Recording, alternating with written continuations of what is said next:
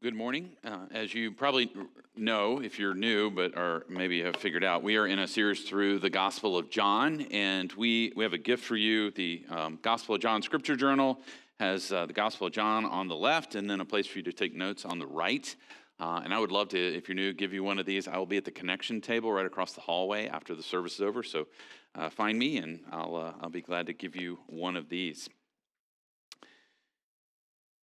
Today we're going to look at a story of some of John the Baptist's disciples who seem to envy Jesus' growing influence in the number of disciples and people that he is getting to follow him. We all struggle with envy sometimes.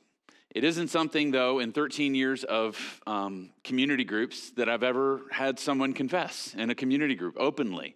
No one's ever said, you know what my biggest problem is? I'm just envious. I just envy this person and that person. We'll drop subtle hints with other people. We'll be like, oh, I'd love to have something like they have, or I'd love to have what the job he's got or something. It's real subtle, but we don't like to admit that we are envious. And the truth is that envy starts at a very young age, and we even see this in some of our children's stories. A friend of mine made the observation that Snow White is fundamentally about envy. That if you know the story of Snow White, she was born to two loving parents as a princess, and her mother died, and then her father remarried, but married a terribly vain woman. And every day this woman would get up and look in her magic mirror, and you can say it with me, mirror, mirror on the wall, who's the fairest of them all, right? And the mirror would say, she would say, Queen, oh, you are, oh, Queen, which sounds like something off TikTok right now, honestly. But then one day she asked the mirror, mirror, mirror on the wall, who's the fairest of them all? And the mirror all of a sudden says, Queen, you are quite fair. 'Tis true, but Snow White fairer is than you. And that set the Queen, obviously, on a horrible trajectory where she ends up hiring a witch to murder her stepdaughter. Which is a great children's story, right? Like, hey, kids, let's read Snow White. Go to bed now. Don't dream about horrible witches that want to murder you, right?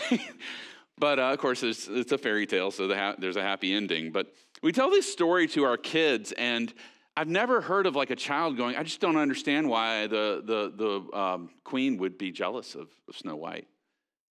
They understand envy. At a very young age, they understand the kid that's more athletic than they are. They understand the kid who's taller than they are. They understand the kid who's funnier than they are. They understand the kid that's the most academic in the class, the one who has the most stuff, whatever it might be, the most likable person. Like at a very young age, we begin to identify someone else and wish that we had what they had. Envy arrives early in the human heart. And while we might mask it as adults, it still shows up. And this is what I think we're seeing, at least among John the Baptist's disciples in John 3:22 through 36. It sets itself up perfectly for John to display envy. But instead, he shows us something really beautiful and profound. Actually, and I'm going to throw this on the screen, verse 29, the second part into verse 30. He says something profound. He says, "This joy of mine is now complete. He must increase, but I must decrease." What a profound statement from someone who had begun his ministry as the last of the Old Testament prophets. They had not had a prophet in 400 years, and he shows up on the scene, and he's getting crowds. He's not getting them in the city. He's getting them to come out of the cities and towns to come out to him, and he's baptizing, and he's got disciples as he's functioning as a rabbi. He has disciples, and this crowds that are listening to him, and now all of a sudden, Jesus shows up and his ministry is growing. But John's joy was not found in his exaltation, but in exalting Christ and pointing to him. His joy was not found in seeking to gain his life, but in losing it for Jesus' sake. John's joy was not in his accomplishments, but how much he could leverage his life for others to know and see Jesus. And this is our big idea for today, is really we find real joy in life when we humbly live for Jesus. We find real joy in life. I would argue lasting joy, eternal joy, sovereign joy We'll actually see later in the book of John, Jesus actually in chapters 14, 15, and 16 mentions giving his joy to his people. He says that your joy may be full and that my joy might be in you. So there's like something really huge happening here, something dynamic that's beyond like human comprehension, a joy that John models for us here. And we see that how he does it in three ways and how we can do it as well. First, we need to acknowledge the plot. Secondly, we need to accept our role. And then thirdly, affirm the truth. First, we need to acknowledge the plot. So to understand the plot of what John was acknowledging, the bigger story he was a part of, you have to get back to John chapter 1 in verses 19 through 34 is a whole section on John the Baptist. And he's asked over and over again by the religious leaders, who are you? Who are you? Some say you're Elijah or whatever. And he constantly is taking attention off of himself and pointing to Jesus and saying, I'm not the Messiah, that he's to come, and I'm not worthy to even untie his shoes. And I baptize with water, but he's going to baptize you with fire. He's greater than me in every way. And then in chapter 1, verse 29 and 30, he makes a confession. The next day, he saw Jesus coming toward him and said, behold. So he's got his disciples, his crowds around him. He goes, look, behold, the Lamb of God who takes away the sin of the world. This is he of whom I said, after me comes a man who ranks before me because he was before me. John said, someone is ultimate that's coming into this scene. This story has ultimate reality involved in it, and I am not the point. In chapter 1, verse 34, he actually professes, I have seen and bore witness that this is the Son of God. John's saying there's a bigger story than what I'm doing here. There's a bigger story than me showing up on the scene and baptizing some people and seeing some things happen and getting crowds to follow me. I am not living for that. That's not my point. That's not the plot of the story. There's a bigger plot happening, a bigger story. It's God's story. So it's not surprising that if that was in John's heart, how he would respond to his disciples when they confront him. Verse 25, now a discussion rose between some of John's disciples and a few Jew over purification. Now I want to pause on that real quickly because that actually again points to the story, the bigger plot. So what they're talking about, and if you remember a few weeks ago, we did we looked at the miracle where Jesus turned water into wine, and what kind of jars did Jesus use to turn water into wine? What kind of jars were they? Anybody remember? The jars for purification. And so in doing so, Jesus was saying, you're not going to need these anymore.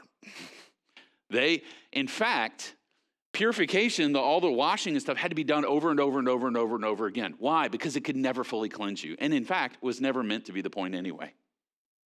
All of the purification laws of the Old Testament were meant ultimately to point to the one purification that Jesus would bring. And so even in this debate, the Jews are saying, okay, so you're doing this baptism thing. Is that it? Is that purification? Is that what Jesus is doing here? How many times do we have to get baptized? How often do we have to get baptized? What are you replacing purification? And John, the debate is about that. And John is saying, yes, in fact, Jesus purifies you, but even the water itself is not what cleanses you. It is Jesus who does it, but the water is the symbol of that. Verse 26, and they came to John and said to him, Rabbi, he who is with you across the Jordan to whom you bore witness, look, he's baptizing and all are going to him. John answered, a person cannot receive even one thing unless it is given him from heaven. John's saying, you're framing the whole story wrong. You're not seeing the big picture. I don't have anything except what God has given me. God is the real author. God is the real author of the story that we are in, and we have lost it. John's disciples, I think, kind of lost it in that moment, and you and I lose it all the time. It made me think, writing this and thinking about this point made me think about, gosh, it has to be close to 30 years ago. Some of you that knew Christian music at that point, there was a group called Newsboys, and they wrote a song called Lost the Plot. It's not a great song, but for me at that point, it fed my soul a bit. But one of the lines, the tag or a chorus actually said, first I misplaced the ending, then I lost the plot. And that struck me over and over again, that is what humanity has been doing since the fall of mankind into sin. We forget where this thing is headed, and we forget what the whole story is. And so we lose ourselves in the story. We are players in God's story, not him in ours. And we often forget what the plot is, which means we end up substituting our own storyline. What would you say your storyline of life is about? What is the plot of your life story? One of the ways you'd ask this is, what is your life about? What is it for? I don't know. I'd like to reach a point in my career where I'm successful, maybe not stressed out of my mind all the time. I don't need to be rich. I just want to have enough money to be comfortable, maybe be generous to some people. I'd like to own a home maybe. I'd like to have a good spouse so I can have a companion. I'd like to be able to enjoy my journey along the way through life. I'd like to have some free time so I can travel here and there, maybe have some hobbies, enjoy some good friends. None of those things are evil. But if that's how a person answers what their life is for, what their trajectory of their life is about, they just shared what their plot is. The plot of their existence is to create heaven on earth. I heard someone a long time ago, it may have been John Piper, he said, absent of a vision of the new kingdom in heaven and earth, and the new heavens and new earth, you will substitute your own version here and now. You will do whatever it takes to pursue, to carve out, to create like heaven. And that's why, honestly, there's an entire industry built around us. It's called the retirement industry, financial industry, right? Whole idea is save all you can, stop working as early as you can, and play the rest of your life, right? Create heaven on earth. Buy that house that you want, that dream home, that second home. Have those boats, those cars, those wave runners. Go on all the ski trips over, into Europe. Do all of these things because this is it. This is the plot. This is the story. And there are people whose jobs are to keep us believing that. How does what you are after in life differ from those you work with who don't know Jesus? How would you describe what the plot of your life is about? We've lost it in this current moment. Our culture has no ultimate story, no ultimate reality, no ultimate narrative that's overarching that we are finding ourselves in. In fact, we've pushed it down to an individual. Modern life doesn't give us space to pause and reflect and acknowledge what all this is really about. I think that's maybe one of the most sinister things and one of the things that the enemy uses most effectively against Christians, especially in a city like Boston where we're ambitious and we have hopes and dreams and pursuits and upwardly mobile or whatever in our careers. Like the enemy loves to keep us focused on that so we can't stop. Ronald Rolheiser said, this quote just stuck with me. He says, narcissism accounts for our headaches, pragmatism for our headaches, and restlessness for our insomnia. And constancy of all three together account for the fact that we are so habitually self-absorbed by heartaches, headaches, and greed for experience that we rarely find the time and space to be in touch with the deeper movements inside and around us. For every kind of reason, good and bad, we are distracting ourselves into spiritual oblivion. It is not that we have anything against God, depth, and spirit. We would like these. It is just that we are habitually too preoccupied to have any of these show up on our radar screens. We are more busy than bad, more distracted than non-spiritual. Pathological busyness, distraction, and restlessness are major blocks today within our spiritual lives. You wonder why you forget the plot? Because you never have time to stop and think about it. You never take time to reflect. You never take those moments of silence and solitude to let the Spirit speak and reorient you. And you come on Sunday for an hour and a half, and then you maybe go to a community group for an hour and a half or 2 hours, and that's it. The entire week is that's all you get the entire week to orient you towards the real story. And then everything else you see and everyone else you talk to and everyone else you're in contact with the rest of the week is living for an entirely different story. So it's no wonder that we find ourselves lulled, distracted, discouraged, and derailed into accepting the plot this world hands us. And John could have done that. He was getting the crowds. He was getting the disciples. He could have said, look at this. Man, this is what it's all about, guys. Let's look at, Jesus got his thing. We're going to kind of keep our thing going here for a while. right? Look, I've got influence, I've got impact. But he saw his life in the light of God's story. And friends, we got to fight this. The air we breathe in Boston is selfish ambition, selfish pursuits. My story is the story. And so I'm writing my own story. I'm going to write my own trajectory. And the problem is, of course, we can't actually control that. The older you get, the more you actually realize you're not really good at being God. You can't control your entire life. You can't control all the people around you. You can't control your job. You can't control the personal struggles you might have. And so people get disenchanted. It's no wonder we struggle with so much depression and loneliness. Like we don't have there's no story. There's nothing we're caught up in. There's no meaning. There's no purpose. There's no direction. Your life doesn't matter. You're a random collision of particles in the universe.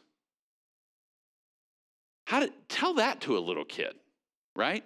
You're a complete accident, a cosmic accident, right? There's no meaning and purpose.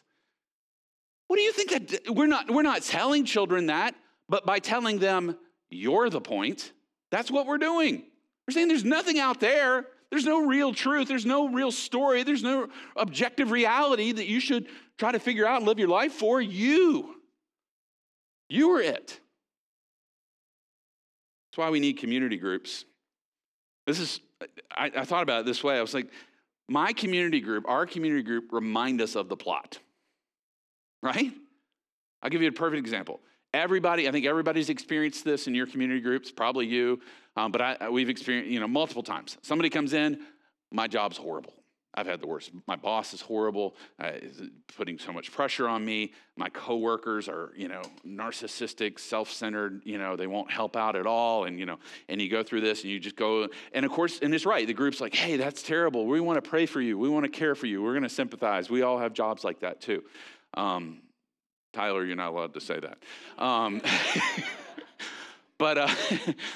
But seriously, we've all experienced that or had people share that, right? And that's good. But if all we do is like, man, that's really rough. They're sorry. But in fact, what a group does, if they actually are studying the word together and praying for each other, we remind each other the plot's bigger than that. Yeah, your job's rough, but don't lose sight of that coworker that God has put around you that keeps asking you questions about your faith. What if that's the reason God has you in that job? So you hate your boss. That's tough. But what if you're making an eternal difference in the life of your coworker? That kind of changes things, doesn't it?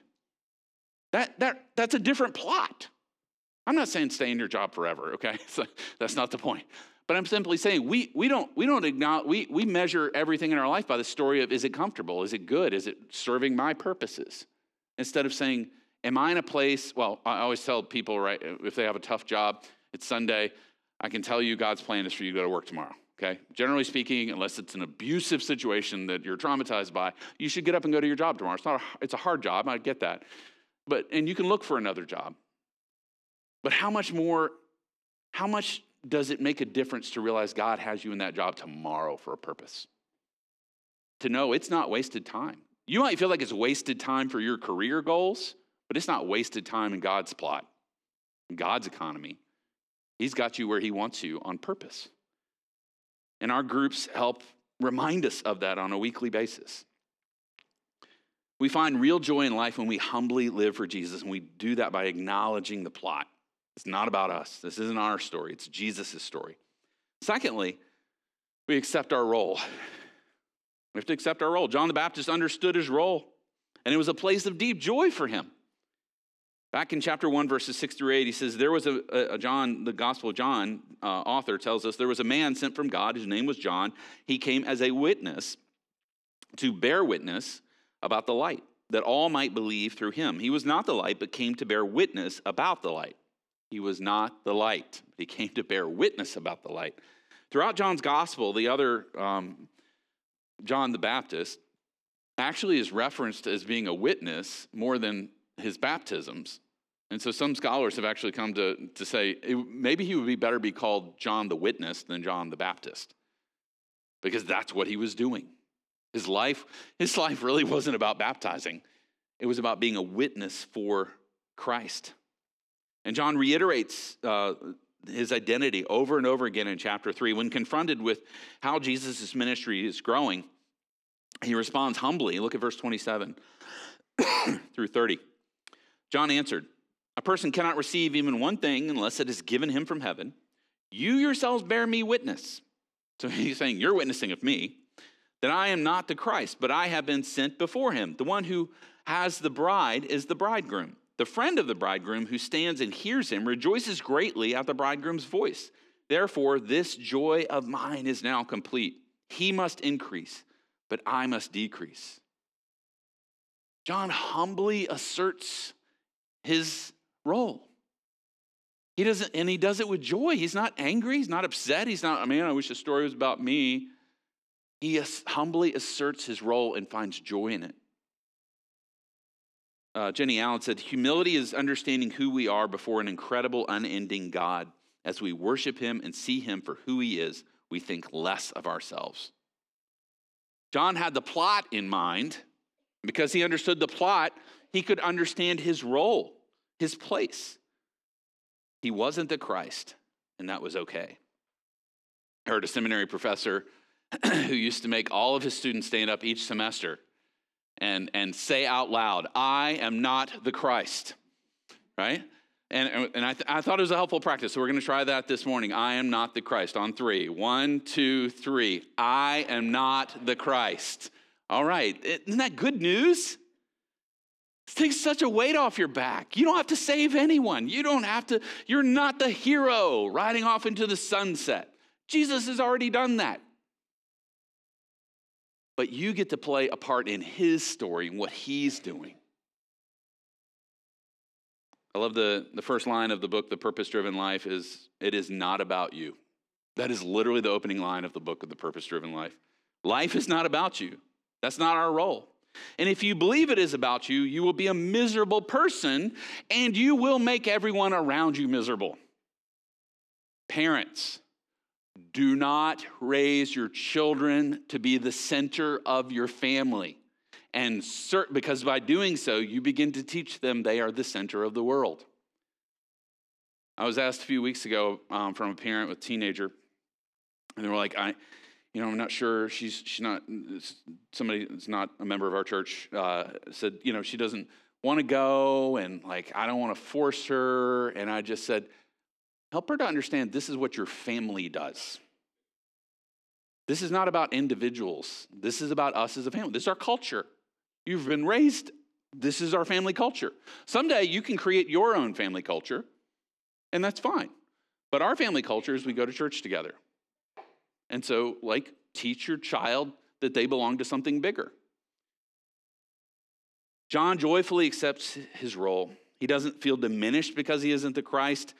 And the analogy he uses compares Jesus to the bridegroom, and he is the best man, if you will, and the friend of the bridegroom. And in that culture, the friend of the bridegroom, the bridegroom would actually be in charge of setting up the festivities. He would make all the preparations, buy all the wine, make sure the master of the ceremonies was in charge, and everything was set.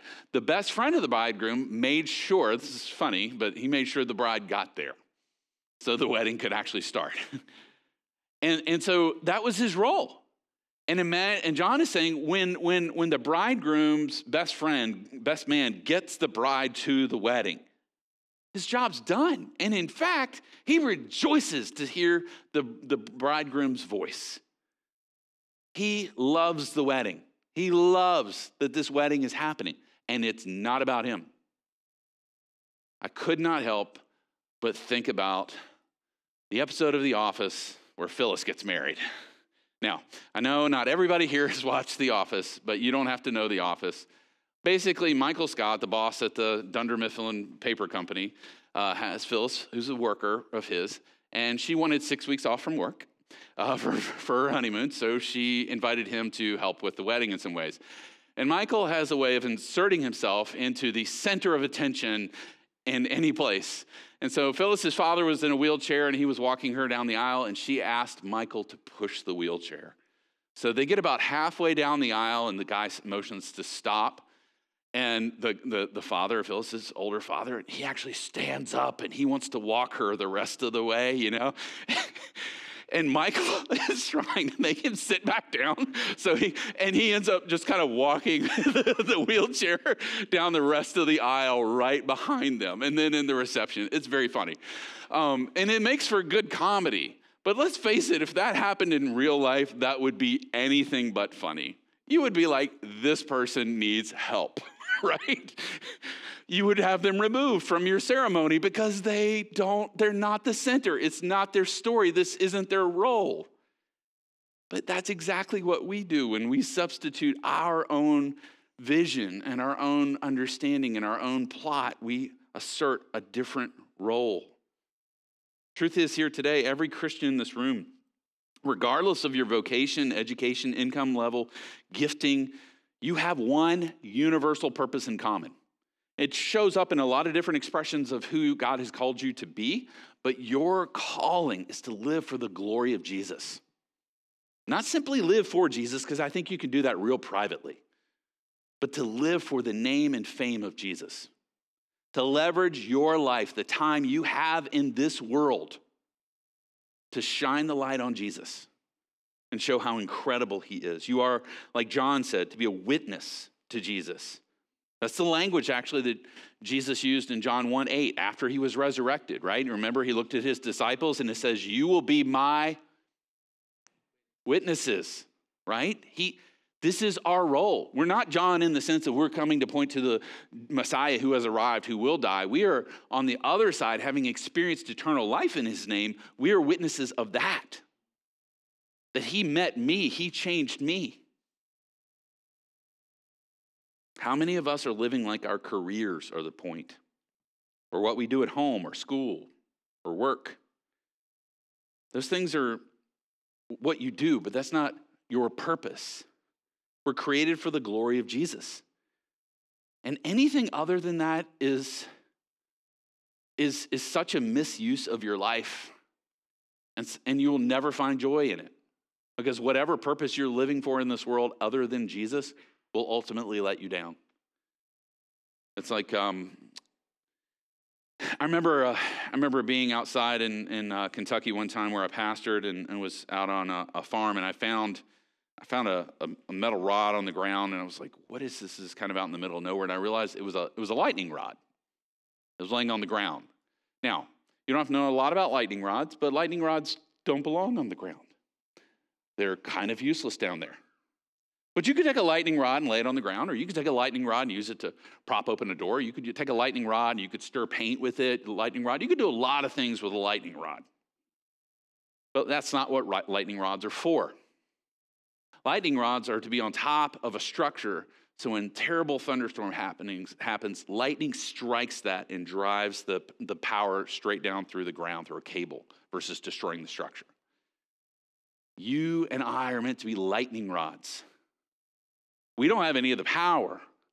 But when we're walking around living our life for this or that or the other, we don't have any of the glory. But there's something that happens when lightning strikes this plain rod. If you've ever seen it, it's amazing. There's awesome pictures of it.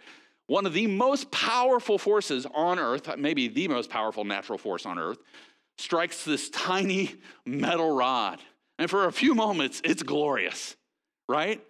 It has no power in of itself, but because the power that has come upon it, it does something extraordinary. And that's you, and that's me. My life by itself, my glory is small. But when I am willing to let my life be a lightning rod for the glory of Christ, he can use it in ways I can't even see to transform others. Back when I was thinking about planting Koa, moving my family up and all that kind of stuff, making a big decision for a 36-year-old with, 3 kids in the house and, moving my family from a rural setting, small town setting to a big city. I wanted Jesus to be glorified. I saw Boston and like the number of churches that had died, closed doors, and the the incredible exodus of Christians from this area, and I saw a desperate need for the church, and I said, I want to see Jesus' name made great in Boston. We're going to spend 25 or 30 years. And I would love to tell you that was like an overarching vision of mine. And that can be for your life. I want to be the best whatever. I want to be the best whatever for the glory of Jesus. I want Jesus. I want to be in that sphere so I can point others to Jesus. That's great. But if I'm honest about me, I kind of wanted a little glory along the way too. I figured Jesus would be really glorified by a growing, vibrant, multiplying church in Boston, right? And then I could slip in right behind him, just getting a little glory with Jesus, right? That was my flesh. And unfortunately, that's the part of me I have to still crucify. God, thankfully, through a cardiac arrest in 2009, and then through just the grinding nature of doing ministry in Boston, has disabused me of some of that. I'm just going to be honest. The idea of glory is like, I kind of just want to finish well right now. Like so many ministers burning out, churches closing doors. I just want to follow Jesus, shepherd the flock, and see Jesus, glorified in our midst in this area. But I think that many of us, if we're honest, that's how we struggle with our own flesh and the desire to live for Jesus' glory. We've put so much time into our career, so much energy into our education, so much into where we are, where we're shooting to be in our career. And it's hard. It's hard to separate because we're like, yeah, I want to glorify Jesus for all of that, but I also love a lot of glory along the way. Here's a question for you. Many of you are 30 years, 40 years from retiring. Unless you do really well and then you retire in 10 years and play the rest of your life, like I said, but hopefully not. But when you retire, is your hope that those you've worked with had as much or more respect for your faith than your work? Had as much or more respect for who you were and your character and how you live for Jesus as the work you did? Because I think many of us right now would just be happy if people thought we did a good job. That's the difference. That's how subtle it is. And the enemy is always trying to take territory there in your heart. We find real joy in life when we humbly live for Jesus. Maybe you just need to get up each morning this week and say what John the Baptist said. He must increase, but I must decrease. Final picture here. So acknowledging the plot, accepting our role, and then finally affirming the truth. And John ends this section. It's interesting. So if you stopped and kind of looked at it literarily, John, the apostle who wrote the Gospel of John, gives us the first few verses. He tells the story and context of what happens. And then there's a section of interaction where John the Baptist is speaking, and that's over. And now we're hearing from John the apostle, again, the author of the Gospel of John, and of the truth. He's helping us to understand what John just said, or framing it out for us. He says, he who comes from above is above all. He who is of the earth belongs to the earth and speaks in an earthly way. He who comes from heaven is above all. He bears witness to what he has seen and heard, yet no one receives his testimony. Whoever receives his testimony sets his seal to this, that God is true. For he whom God has sent utters the words of God, for he gives the Spirit without measure. The Father loves the Son and has given all things into his hand. This means three things here. This idea of Jesus being from above and we're from the earth, authority, perspective, and empathy. First is the authority. Christ comes from above, meaning he has power. He comes from heaven. He's the author of creation. If you want to know more about that, look back at John chapter 1, verse 1 and following. This picture of Jesus as the eternal Word of God who sits above the universe, outside of reality that we understand, and has created the reality. He brings order and purpose and meaning. He also brings rules.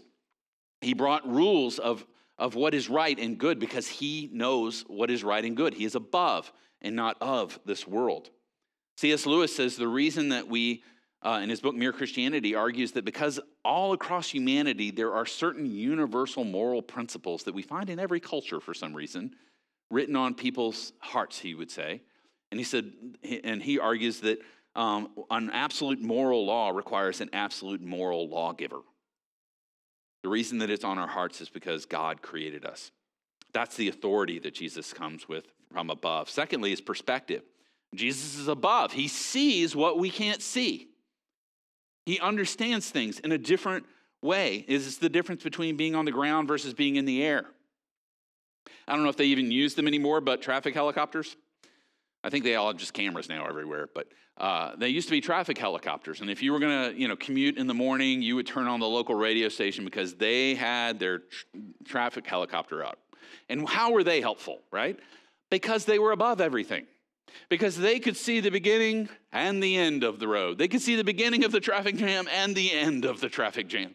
They could see the open routes and closed routes. They could, because of their perspective, speak truth to those on the ground who could not see. Now imagine a person in the car who just refused to always listen to the traffic radio. They're like, what does that guy know? He's not here. He's not in this traffic. He doesn't see what I see, right?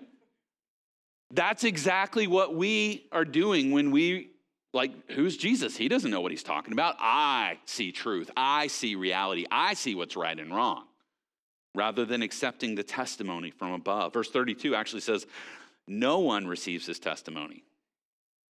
Now, that's obviously hyperbole in the sense of, it's not natural. Remember what John the Baptist said, no one receives anything unless it is given to him from above. So what he's saying simply is this, in what he says in verse 32, is that if you are of earthly perspective, you won't receive Jesus' testimony. You won't receive testimony of who he is, and you won't receive his testimony about right and wrong and meaning and purpose. Only when we see things this way, only when we see Jesus can we see things his way. Jesus, Tim Keller says that Jesus challenges New Yorkers, same with the Bostonians, in one of a few specific areas, mostly money, sex, power, relationships, and integrity. Money, sex, power, relationships, and integrity. And most likely in this room right now, every one of us struggles with one of those because we have received the testimony of others over the testimony of Jesus about something. But Jesus sees with heavenly eyes from above. So his authority, its perspective, and its empathy. He comes from heaven. He came to earth. John 1:14 says he has come and tabernacled among us, right? He lived among us, pitched his tent among us. He stooped down, came to get into our mess. He can empathize with us. He knows what it's like to be exhausted. He knows what it's like to be weary. He knows what it's like to be betrayed. He knows what it's like to be hated. He knows what it's like to have friends who are idiots, right? He knows it. He understands. He is tempted in every way like we are, and yet is without sin. But he can empathize. He's a high priest that can empathize with us. And those who receive his testimony, John says, sets his seal to this, that God is true.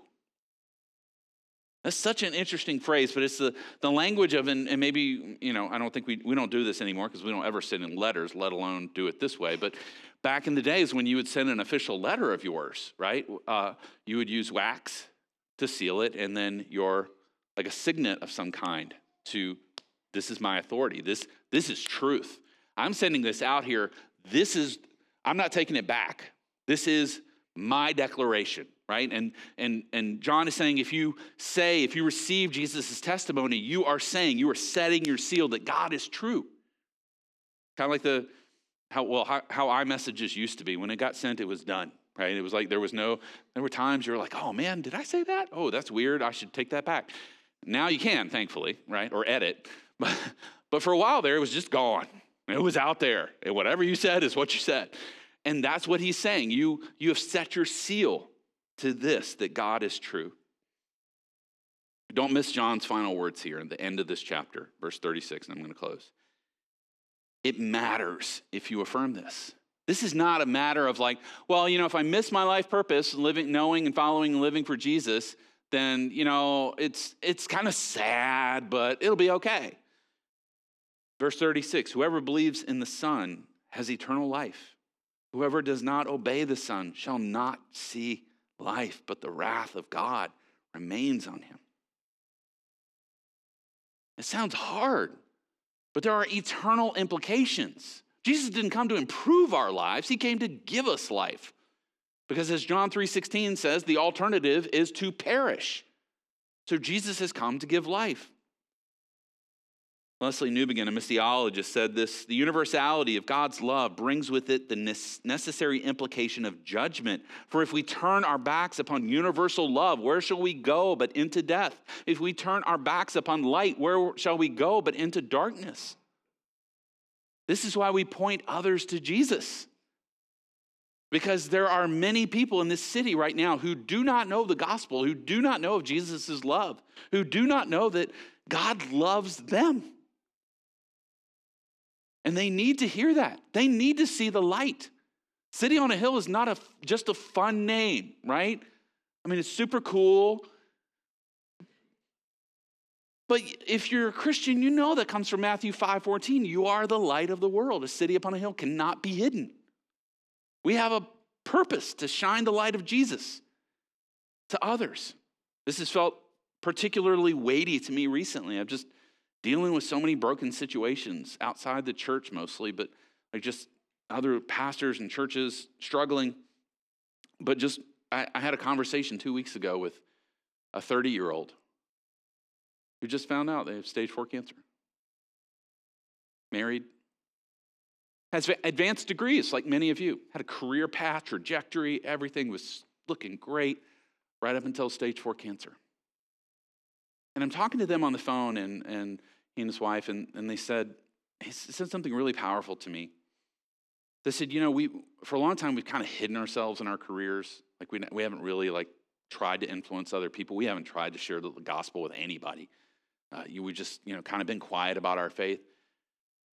And he said, but now I see, I've been holding back what all those around me need. And so now when they call me and they want to check in on me, I'm trying to point them to Jesus. And when they come over and visit me, I'm trying to help them basically helping to move the ball a little bit in their life towards Jesus. And I would argue this, maybe because everything else has been stripped away, he has actually come to see what life is actually about for the Christian. That he has sent you into your career, and you should do a good job at that career. He's gifted you at that. But he didn't send you in there to just do a good job. Honestly, a non-Christian can go do a good job at your career. Am I lying? I think we all know non-Christians who do really good work in the city. But if he's put you in that career, he's put you in that career as a follower of Jesus, to be salt and light to those around you, to leverage your life, your energy, your time, your talents for him. He must increase, but I must decrease. And that's joy. Let's pray.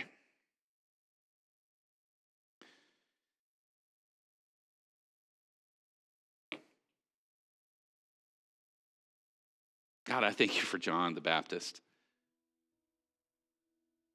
I look forward to meeting him in the kingdom. He was a wild one, living out in the sticks and eating crazy food and dressing crazy and preaching a crazy message to people, and yet you were drawing people to yourself through him. Or do you help to open some people's eyes so they could see Jesus? Thank you for using him, for his life pointing to Jesus so clearly. I pray, God, we would take our calling as serious as he did.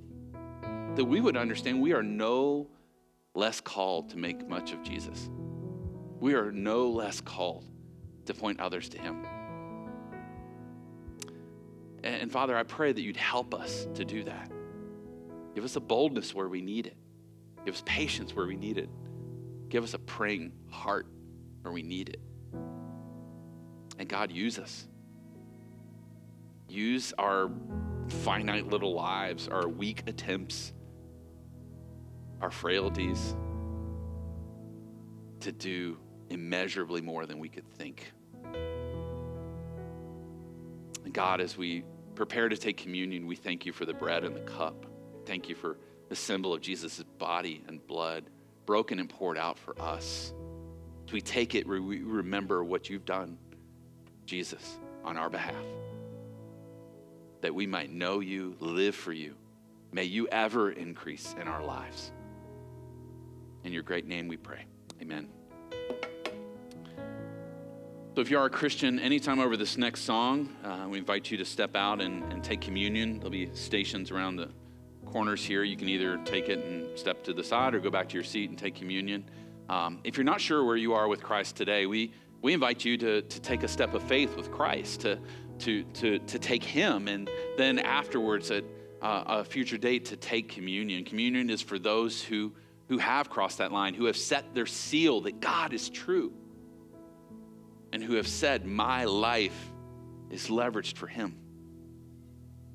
And as you take the meal, I want you to think about one day in the kingdom where you will take the meal with him, and every Christian who's ever lived, if you're a Christian. And I want you to think about how between now and then, what God wants to use your life to do. Will there be others there because you? Let's go ahead and stand and sing together.